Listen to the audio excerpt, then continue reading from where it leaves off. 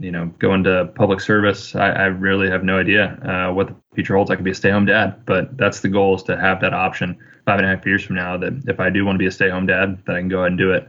Or if I want to fly for the airlines, I can do that. Or if I want to stay in the Navy, then I can do that. So there is one thing, and this is like a very tongue-in-cheek answer, a response to your question. There was a 99-cent bottle of orange juice. I was at a conference for work before I joined the Navy, and I was so frugal that I did not buy that 99-cent bottle of orange juice, and I so badly wanted it. I got in line, and I ended up putting it back because I was too frugal.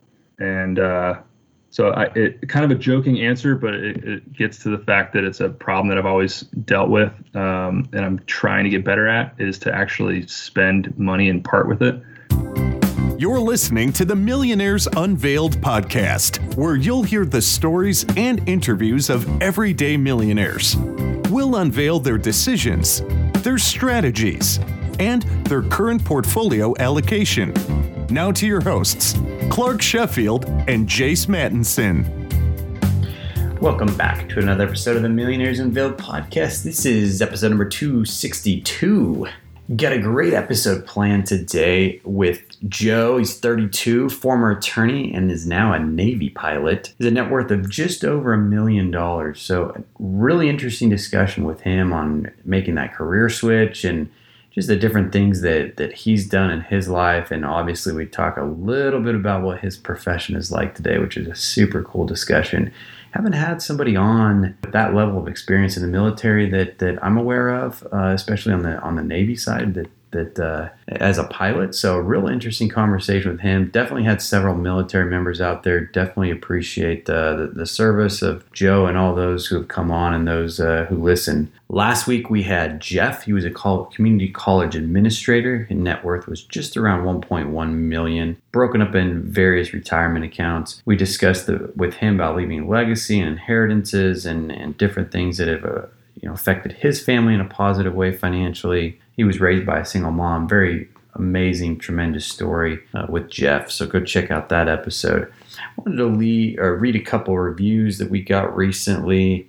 This one comes from Cash YG. It said, one-of-a-kind podcast. I don't know of any other podcast that digs into personal finances of everyday people. It provides absolutely wonderful stories of folks who have financially done well, a wealth of information for listeners who strive to get there or the ones who have already achieved it. I'm a big fan. Got another one from Money Nerd 45679. This podcast is great. I enjoy each of the stories and the allocation. Sad to see Clark go, but excited to see what the future holds with Jace. Appreciate that. Once again, we love all those reviews that you give us on Apple and Stitcher and anywhere else you might listen to the podcast. Continues to help grow the show and get quality guests on. Without any further delay, let's get into the episode this week with Joe. Joe, do you want to just give us a little about your background and what you're up to now? Sure, be happy to. I am currently a Navy pilot. I fly the F-18 Super Hornet, and before that, I was a licensed and practicing attorney in my hometown. Yeah, I'm a big personal finance aficionado, and it's just something that has always coincided with my outlook on money, and I've always been a big saver. So I've been listening to your podcast for quite some time. I absolutely love it, and I'd be happy to go into why I love it as opposed to all the other ones. Not that I don't enjoy them, but yours is particularly my favorite, and I'm happy to be on a podcast. It's my first time being invited to a podcast or reaching out to be on a podcast. So thanks for having me on. So before we get into your story, thanks for your service, by the way. We were just chatting a little bit before the show, and you've got some big news, man. What's your net worth now? So when I reached out to you guys to be on the show, I was at 875, and I'm 1.02. So again, I want to reiterate, hopefully that doesn't preclude me from being invited back onto the show later on. Definitely not. So coming on to do the $1 million holler, man, I love it. So tell our listeners how the $1 million is broken up, and also just for context, maybe if you don't mind sharing, your age or roughly how old you are, so that they can get some context around this, because it's pretty remarkable what you've done in such a short time. Oh, absolutely. Yep. 32 years old. Got about another 6 months before I turn 33. The financial makeup, I've got 135K in TSP, which is the government version of the 401K. And then from my previous job as an attorney, I was able to put 35K into my 401K. So add that up, public math, right? 170 in my 401K. I've got 70,000 in my Roth IRA. I've got 23,000 in a 529. I don't have kids, but I've got it in my nephew's name.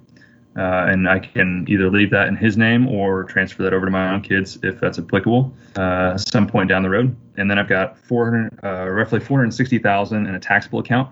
I've got about 65,000 in crypto, although it was going down as of a few hours ago, so maybe it's a little bit less.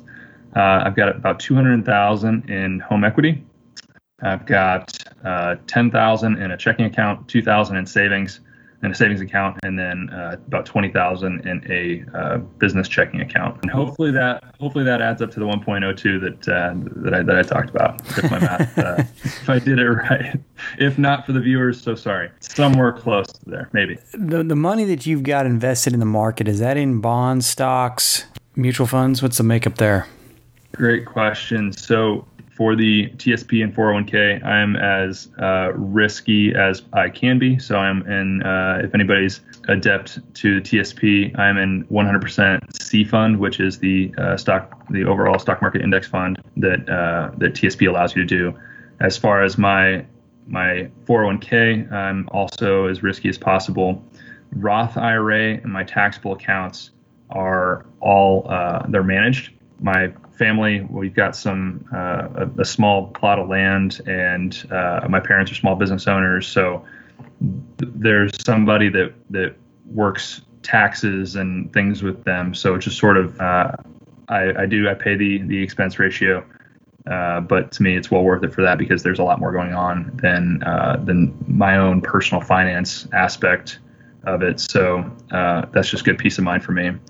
And then let's see here. And then the 529, that's also in the most the riskiest category that I could find as well, just because I'm so young and I know the market's going to go down. There's going to be a correction. There's going to be a crash at some point, but I know that I've got, 20, 30 years where I can make that up. And if it goes down, then great. I buy at a discount. I keep my savings rate extremely high.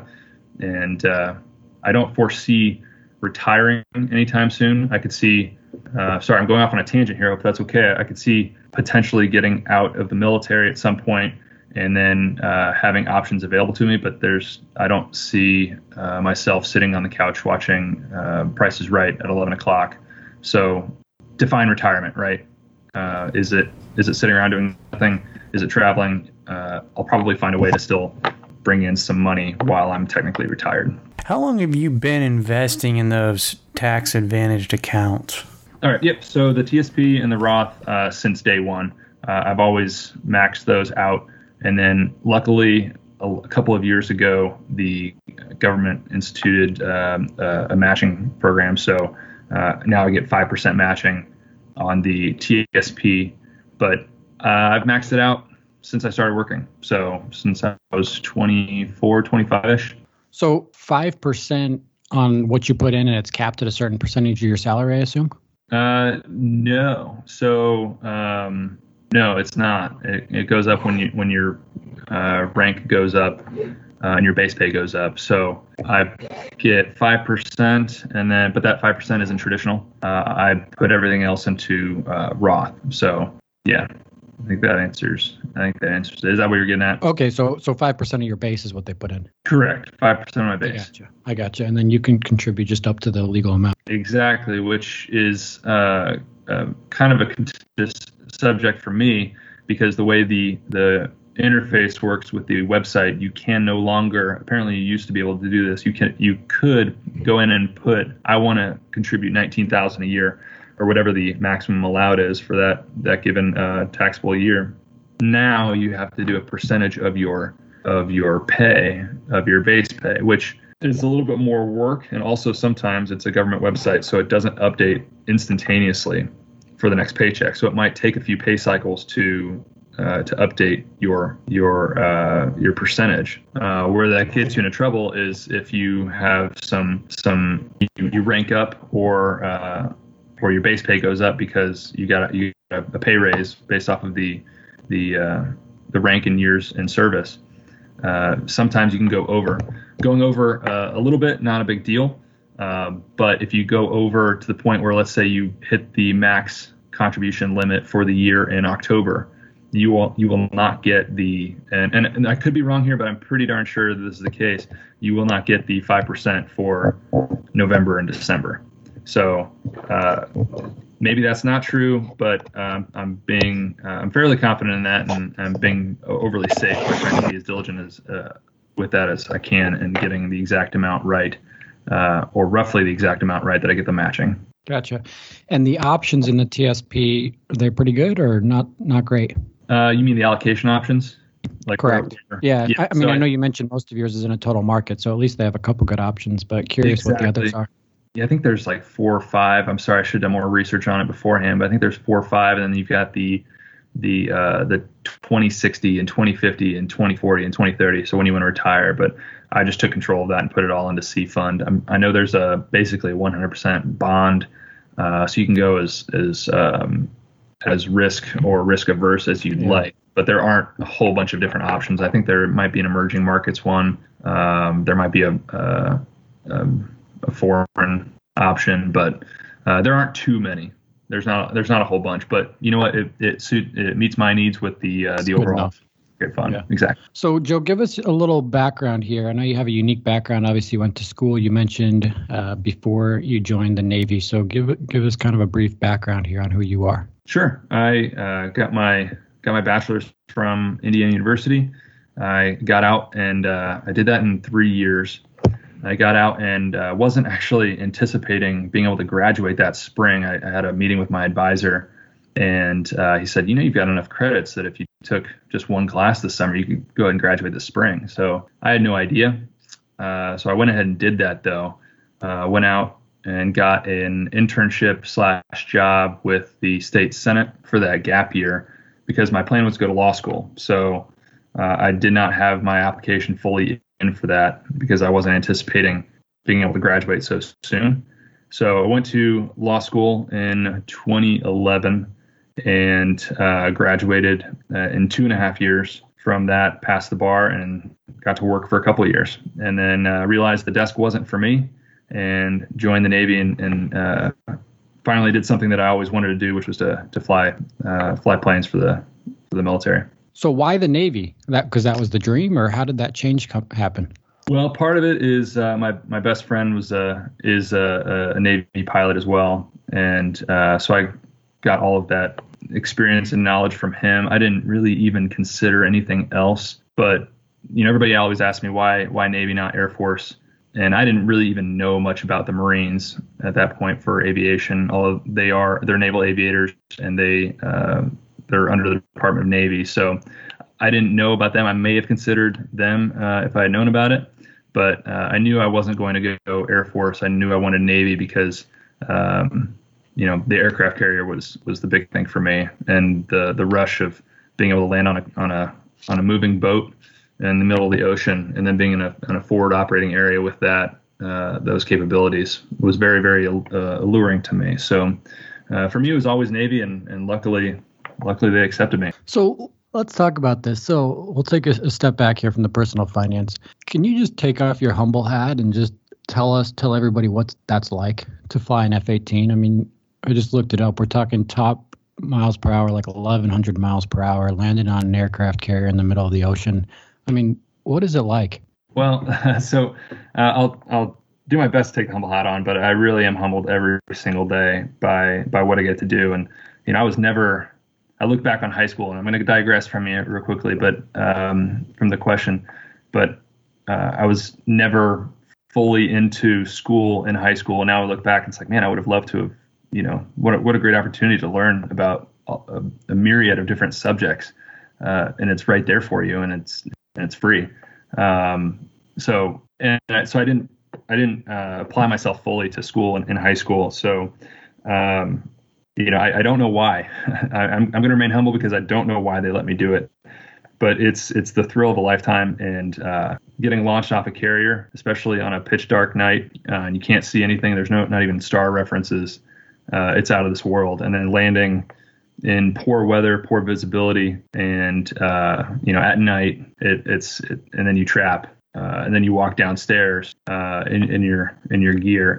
It's unlike anything in the world. And then being able to dogfight in the air and feel the G's and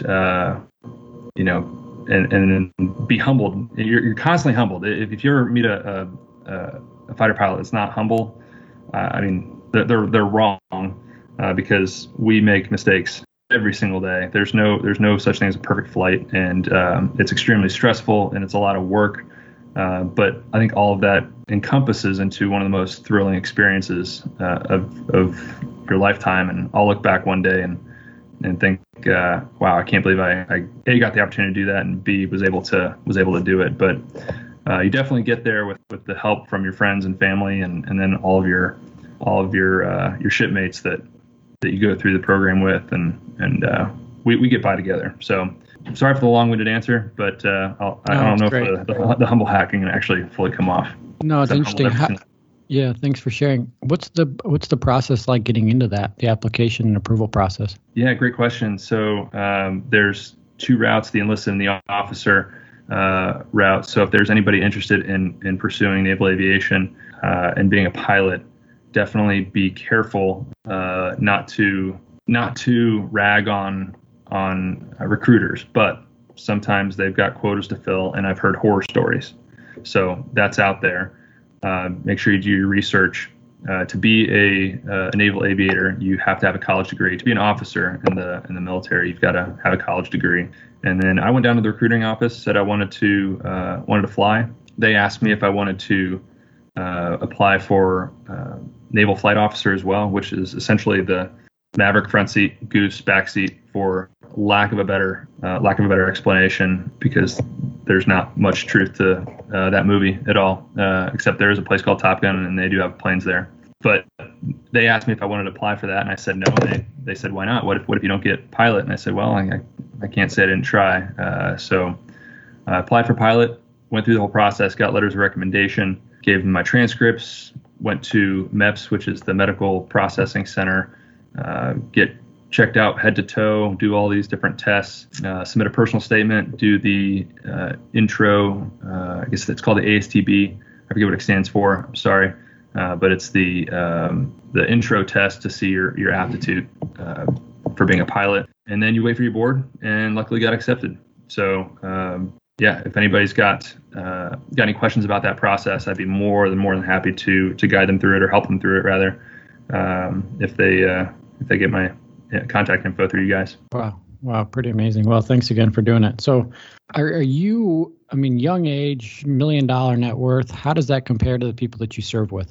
Yeah, it's interesting. I know a lot of friends. I've got a couple of good friends that I fly with that, we openly talk about it because we're big on personal finance, right? There are two people that I'm open about the actual number with.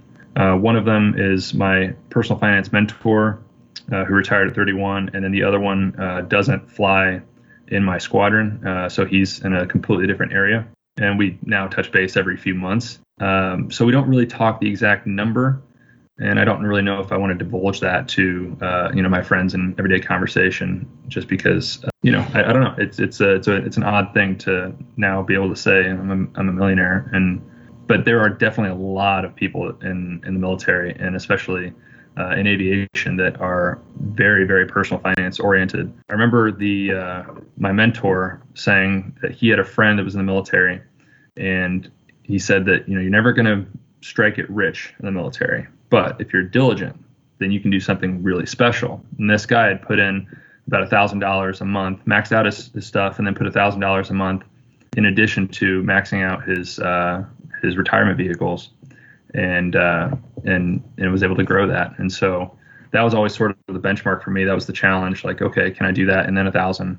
and now I've exceeded that. So I feel like I'm giving long-winded answers to all your questions. I'm sorry about that, but there's definitely a lot of people, but I don't think we really talk about the exact number that we all have.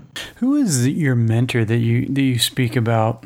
Yep. So he's a very good friend of mine. We grew up in the same neighborhood. He's 4 or 5 years my senior, and I won't go too much into his story, but he got out of college and is very, very frugal and saved 95% of his income. He did very, very well in his job and was able to save a lot of money. And then he just turns things into gold. So he's got his hands in all these, weird investments, but they just turn to gold every single time. I mean, it could be, I got this idea of, with baseball cards, or I've got this idea on barrels of wine. And it's like, how do you even begin to, it's the Donald Rumsfeld. You don't know what you don't know. And I don't know where he gets these things. But then he got linked up with some buddies to do market strategies and hedge fund managing. So he's retired, but he's still super active. He's got his real estate broker's license. So he's got his hands in real estate. He's got his hands in the market. He's got his hands on just a lot of different things. So technically retired, but he's just very active.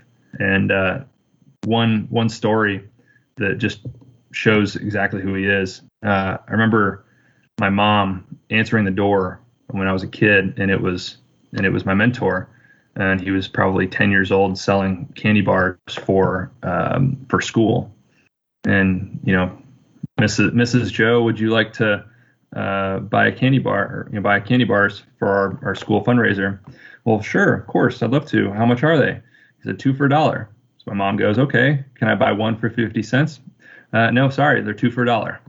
So quite the salesman and wheeler dealer, but yeah, he's extremely good and a great friend to have to be able to talk these conversations with. And if I ever have any questions about anything finance related or even, tax related, he's probably come across it. And what a great asset for me to have. They say money can't buy happiness, but not worrying about your money comes close. That's where Chime can help you smile more. They were just named the #1 most loved banking app with payday up to 2 days early, fee-free overdrafts up to $200. They offer financial peace of mind in your wallet. All of this with no annual fees, large security deposits, or credit checks to apply. See for yourself why Chime is so loved at chime.com/millionaire. That's chime.com/millionaire.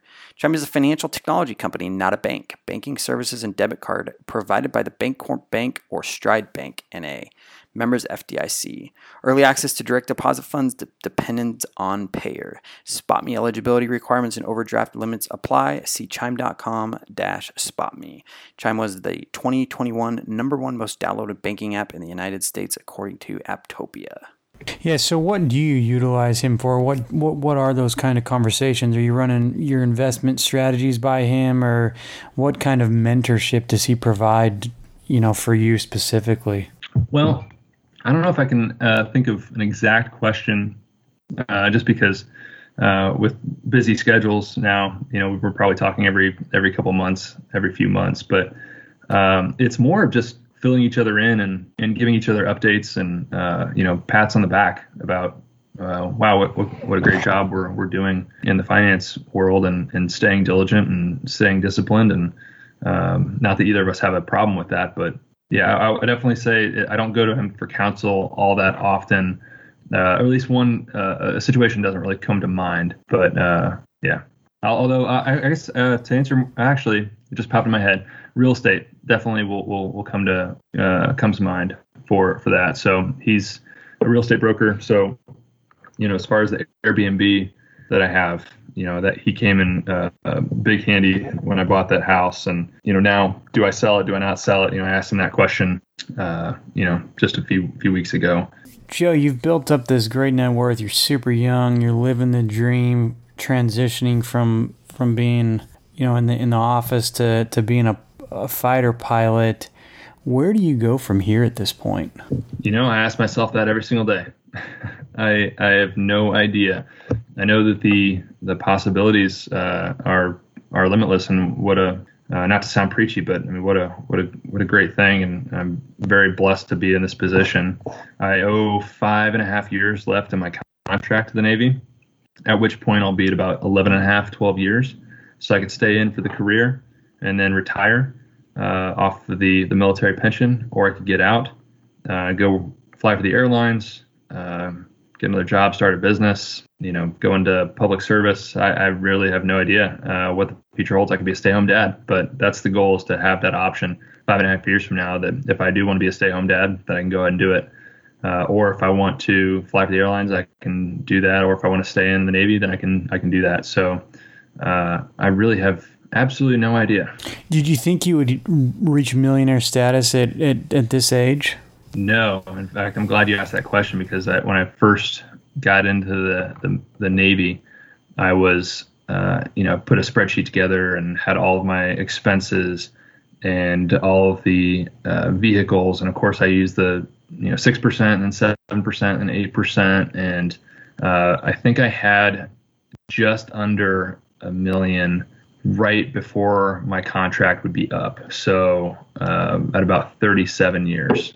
So I didn't anticipate getting it this quickly. So is there a net worth goal? I used to think so. I went on a vacation one time to Barbados and stayed at a place that was nice. It was very, very nice. Not to diminish it at all. It was beautiful. But there's a place in Barbados called Sandy Lane, and Tiger Woods got married there. I mean, it's one of the top resorts in the world. Marble floors. And I remember hearing, I just wanted to see it. So I went for lunch, right? Just to see what it was like. And I remember hearing that the cheapest room for one night on a weeknight was $3,500. So like, okay, what if I want to go to Sandy Lane? This is just sort of an arbitrary thought. What if I want to go to Sandy Lane for 1 week, twice a year? Okay, now I'm looking at roughly $40,000 a week, so $80,000 a year. What would that take to be the interest? Just maybe that's the interest for let's call it 2 months or something like that. And I think I remember coming up with a figure of 7.2, and I have no idea how I calculated that. And that's not even a goal anymore, but I just remember thinking of that number. And I don't really have a goal anymore, especially just with inflation. And I don't know what my needs or wants are going to be. I know that I want to be able to travel and have a nice place to call home. Nothing big, but things are just nice, and it's a wellness, a place I can go home and recalibrate for my mental wellness. And I also know I want to impact the community and give back. So if I were to have $320 million, or $10 million, and or even what I have now, like I want to be able to give that back in some way to the community. That's a goal. So not just spend it all on myself, not just spend it all on my family, but be able to have a positive impact on the community someday. So I don't really have a numerical goal anymore. Just keep doing what I'm doing and see what comes of it. Yeah, good for you. So the home equity, let's shift here and talk about the home equity.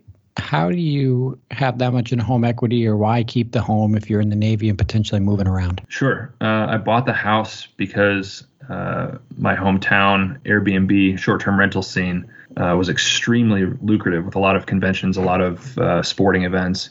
And I felt that I could provide a superior product to my competitors. And boy, what a first year it was. I mean, it was pretty remarkable. Gross $75,000. So the first year, immediately it was 45 to 50,000 net profit that first year. And this is before COVID. Luckily, I had enough saved up that COVID wasn't a huge deal. I just wasn't, making a profit anymore. And now I'm barely making a profit. And home prices have skyrocketed, so I'm contemplating selling it at this point. But we'll see. If things were to come back, it's definitely lucrative, especially if you do it right and provide a good product for people to stay. Then it could be worth it. But so you just have somebody else manage it? So for the longest time, well, I shouldn't say for the longest time. For the first 2 years, I managed it on my own. Now my whole family is there, so if I needed something crazy, then they could help me out a little bit. But I technically managed it. And with modern technology, as soon as somebody books the place on Airbnb, then, there's the app is linked to the Airbnb account. So an automatic or a code gets sent automatically to the tenant, and it automatically can be unlocked. The code can be used at the prescribed check-in time, and then it immediately expires at checkout time. Lights are automatic, heat and air conditioning automatic, cable, TVs, all from apps on my phone. So it was pretty darn successful. Now I'm so busy now with workups for deployment. It's just unsustainable. And then being gone for deployment with no connectivity, or virtually no connectivity next year, it just made sense to have a property manager, which luckily is my sister and her boyfriend, who manage, I think, 7 properties now, and they do very well. So obviously they gave me a friend family discount, but I think it's also, I think it's a win for them as well to have the property under their management. And then you had to have somebody clean it, though, even when you were doing it on your own, right? Oh, right. Yes. So I forgot about that part. So also, as soon as somebody books, it automatically books my cleaner's calendar.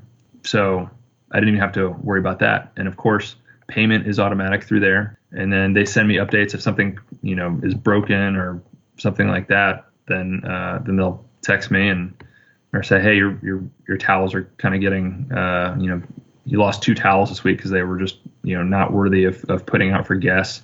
Okay, well, I'm coming home once a quarter. Of course, COVID, all of 2020, I was gone an entire year. But before that, I'm coming home at least once a quarter, even if it's just for a weekend, so I can run out and get more supplies and replenish the house. So it was viable for quite some time, but with my sister and her boyfriend managing properties, it just made sense to make the switch, and I couldn't be happier with that. Awesome. So let me ask you about cash. You have, I think you said, correct me if I'm wrong here, 10,000 in your checking and then 20,000 in another business checking. I do. And so the business checking, that's for the house. That's for the Airbnb. And yeah. So the question, you have about 3%, right, in cash. 3% of your net worth. If very liquid, right? Obviously, you have your investments as well, but 30,000 out of $1 million, is that right? Yep, that's about right. Yep. So pretty low, especially with a rental property. Well, just curious to get your thinking there.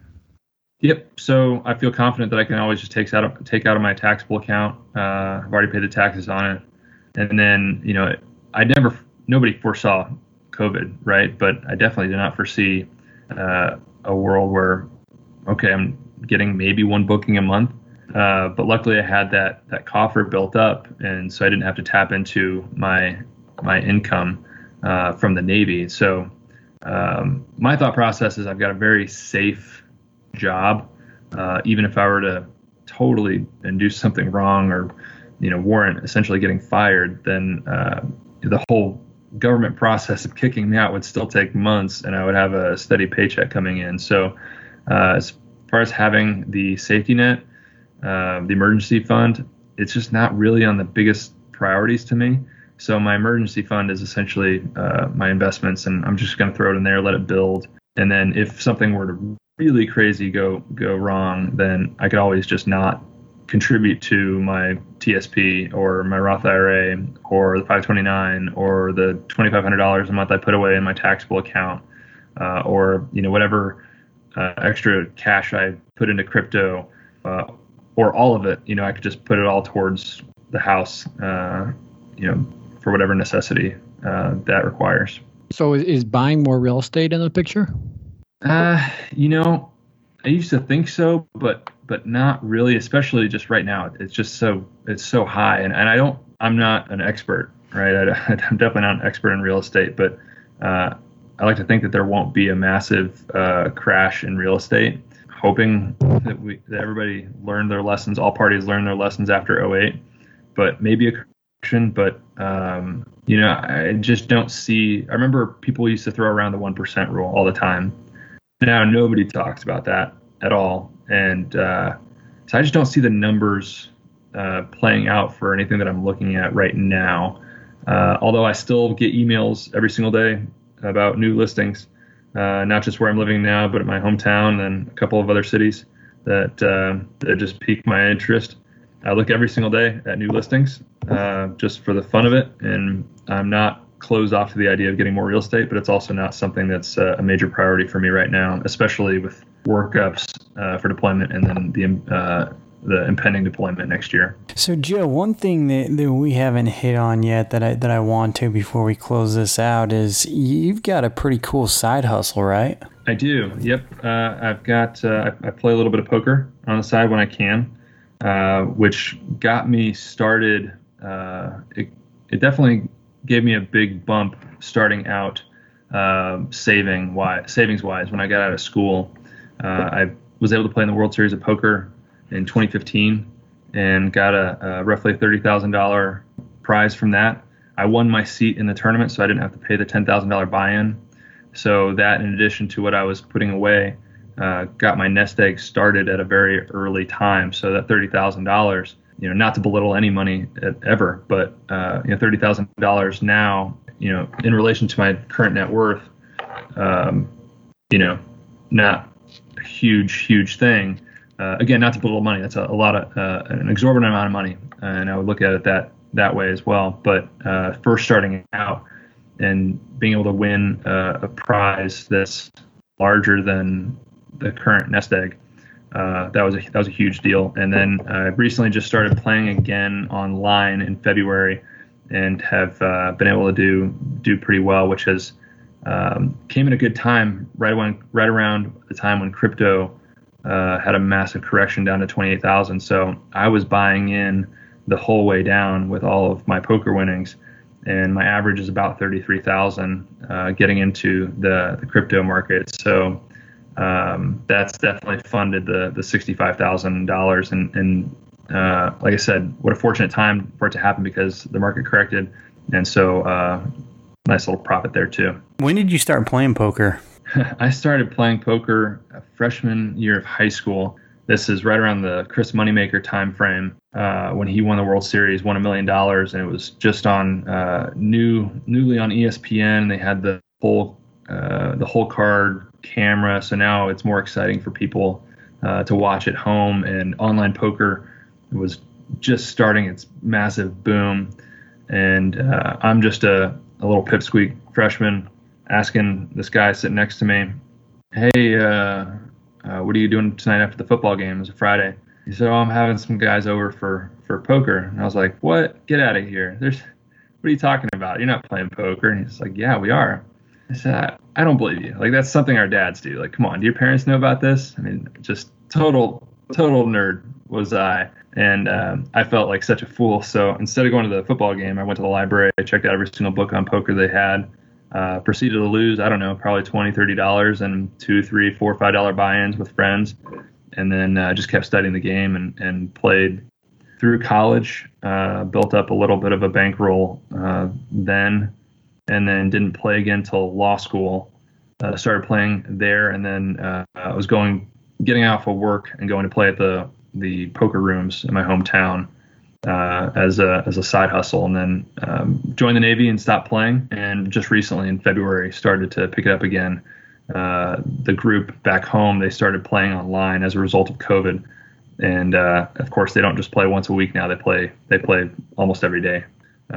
That's become a little bit of a side hustle, but at the same time, again, long-winded answer here, I do sometimes wonder at what point is it worth it, because I love languages, I love learning, I love reading. So, what's the number mark per month that it's worth giving up the precious hours, because I'm working 14, 15 hours a day.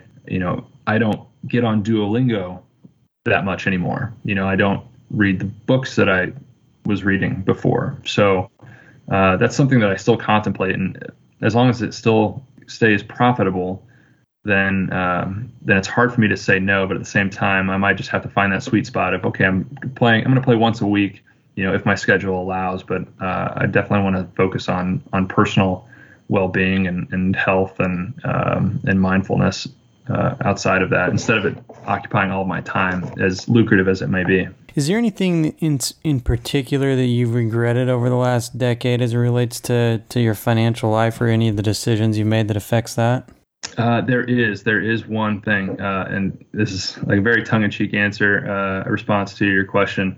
There was a 99-cent bottle of orange juice. I was at a conference for work before I joined the Navy, and I was so frugal that I did not buy that 99-cent bottle of orange juice, and I so badly wanted it. I got in line, and I ended up putting it back because I was too frugal. And so it kind of a joking answer, but it gets to the fact that it's a problem that I've always dealt with, and I'm trying to get better at, is to actually spend money and part with it. And like I said, it's not a true answer. And sorry, the real true answer is no. Very fortunate that I don't have many regrets. You can't. Everybody wishes, I wish I'd gotten into Bitcoin, but that's not.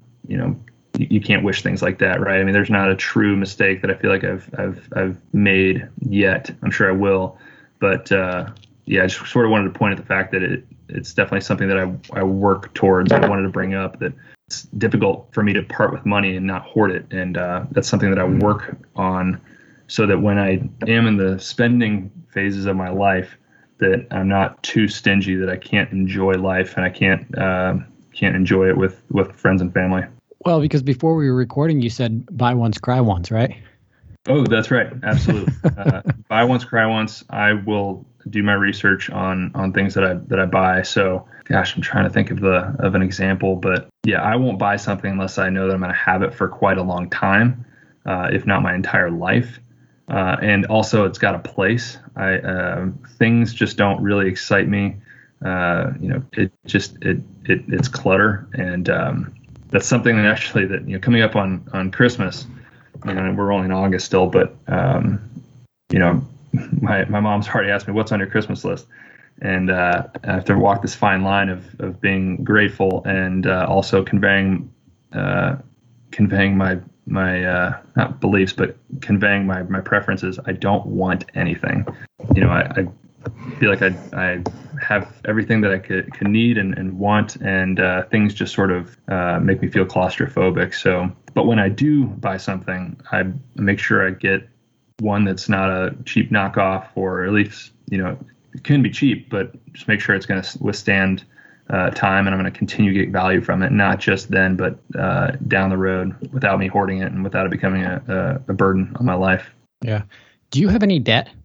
Just the house, just the mortgage on the house. Okay. And prior to that, did you have any debt, credit cards, student loans? No. So I always looked at credit cards as, I even was at the point where I've got automatic payments on, but I don't think an automatic payment ever gets sent. I think I'm always on there once a week or once every other week. It was at a point where I was, as soon as I bought something, I would pay the statement. As soon as it was not a pending transaction anymore, I would just go and pay it. So luckily, never had an issue with credit card debt. I never viewed a credit card limit as money that was mine. It's not, unless I have the bank account to support it. So I never had an issue with that. And then again, very, very blessed. I never had student loans and parents that funded that. So I know a lot of people aren't in that position. I couldn't be more blessed there. And in fact, going back to goals, that's definitely a big goal of mine, is to provide education for my kids, future kids one day, and not just college and beyond, but I've got, this is probably my biggest financial goal, and I can't believe I forgot about it. So I'm going to go into it right now, if that's all right. But there's a school in my hometown that is an international school, and it's a bilingual program, and kids can become fluent in not only one but two languages by the time they graduate high school, with half of college paid for and an international baccalaureate degree. So that's a goal of mine, is to be able to provide education for my kids from K through whatever, however far they want to go in their education goals. Yeah. Did you worry about money, or do you still worry about money at all? I don't worry about it now. I remember first getting started and wondering, how am I gonna? And this is it's almost embarrassing to talk about. But I thought to myself, I was making $38,000 a year when I first got out of law school. And thinking to myself, okay, if I live at home and save 95% of it, call it 34,000 times, 50 years of my life. And how am I going to live on that? As a licensed attorney, I didn't really even understand the concept of compounded interest until then. And so, yeah, I kind of worried about it then. But then, I got that poker winnings and had a little bit of a lump sum. And luckily, my buddy became my mentor. And, it's like, no, dude, get that in the market, and it happened to be a great time to get into the market right after the crash in 2008. So I did it at a time, but definitely not anymore. It's just a matter of what the market's going to do. But at the same time, if it were to go crashing down, I feel pretty darn confident that I can just, not change anything at all. In fact, every correction there is in a market, I get kind of excited about, because then I can buy more. So, again, long road to a short house. I don't really worry about money. Did this all happen, reach a millionaire faster than you thought, or? 100%. Absolutely. Like I said, the spreadsheet that I created, I thought I was going to hit it around 38, and the goal for me was to get it before I got out, or before my contract was up rather. But yeah, I never imagined it would hit this fast. But again, with the market, and if you're diligent and have a high savings rate, and are frugal when you can be, then it's definitely possible. So Joe, as you kind of go through this career, obviously you got your JD, obviously now, flying F-18s. How do you recharge? Oh, well, right now I sat down for this interview and I had about 5 minutes to work through some technical issues before our call. I haven't even figured it out yet. I've been too busy this year to figure it out. I used to play a lot of golf. There's no time for that. Definitely keeping in touch with friends and family. That's definitely one. Listening to music on the way into work and leaving work, and then podcasts. I don't watch any TV, so that definitely provides some time to recharge a little bit. I feel like if I were to spend an hour in front of the TV, I just don't know when I would be able to fit that on the schedule. And yeah, I spend a lot of time with friends. I play piano. I really enjoy that, although it's just tough to find time. I enjoy learning languages. And then, I play poker, which really isn't a recharge. And that's what I was kind of getting at earlier is, at what point is it worth it? I understand that recharging my mind, my spiritual health is extremely important, especially with what I do. And where is the line monetarily when it becomes like, okay, I'm going to completely abandon playing the piano for 30 minutes a night, or I'm going to completely abandon reading a book because, this money, I just can't say no to it. But at the same time, my mental health requires it. So I do have some hobbies that I really enjoy doing. Before I was so busy, I played in a hockey league, golf, staying active that way. But it's been an interesting year. So it's tough to answer the question just because it's been such a demanding year. If you'd asked me this 9 months ago, I'd have a list, 10 minutes long of all the hobbies that I enjoy doing. All right. So just in closing here, Joe, you've given so much great advice, but if you could pinpoint a couple things that you could say, hey, that's what made me so successful, obviously as a person or financially, what would they be? And what would your last words of advice to somebody that says, hey, I want to be like that guy? Sure. As far as professionally, personal finance, or sort of like mindset, or all of it? Yeah, I think all of it. Okay. Well, again, sorry, I feel like I'm just giving such long-winded answers. And I hope no, it's good. Question. As far as personal finance, just high savings rate. I don't think there's been a single person on your show that has said, 15% or 20% works for me, and it's gotten me to where I am. No, high savings rate is definitely key. I think there's not been a time when I've been below 70 ever. At one point I feel like I've been able to live life and go and enjoy things and go out to dinner with friends and, experience, travel and whatnot. But, the buy once, cry once mentality and not spending money frivolously has helped there. The camper trailer helped when I was spending $200 a month in rent when I was in flight school. As far as professionally goes, just never settle. I feel like I've talked to a couple of people and they said, I don't know if I'll get accepted. Like, I don't think I'm going to pursue it. And it's like, well, somebody's got to. I mean, if they let this C+ student, cornhick, if they let me fly it, then, I've had, less than reputable experiences in my life, things that I'm not proud of, just like everybody else. And if they let me do it, then why not you? So if anybody's ever applying for a scholarship or for some program in the military, or I'm just like, well, somebody's got to get it. So put your hat in the ring and put your best foot forward. So I guess just never give up there. And then mindset wise, I kind of attribute it maybe a little bit to growing up. I've never felt like I fully have integrated with groups of people. I've never been the popular kid.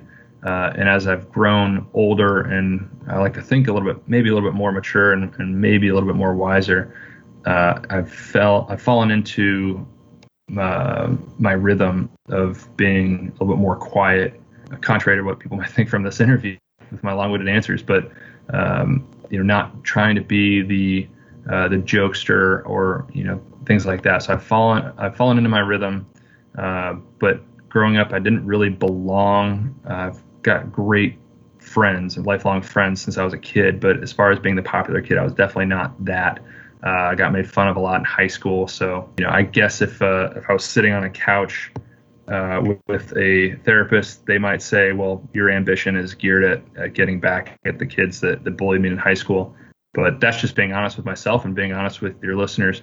But I really can't pinpoint. Maybe I'm completely off basis there. And I just always want to work hard and, setting my mind on the next thing and constantly aspiring for improvement and self-betterment.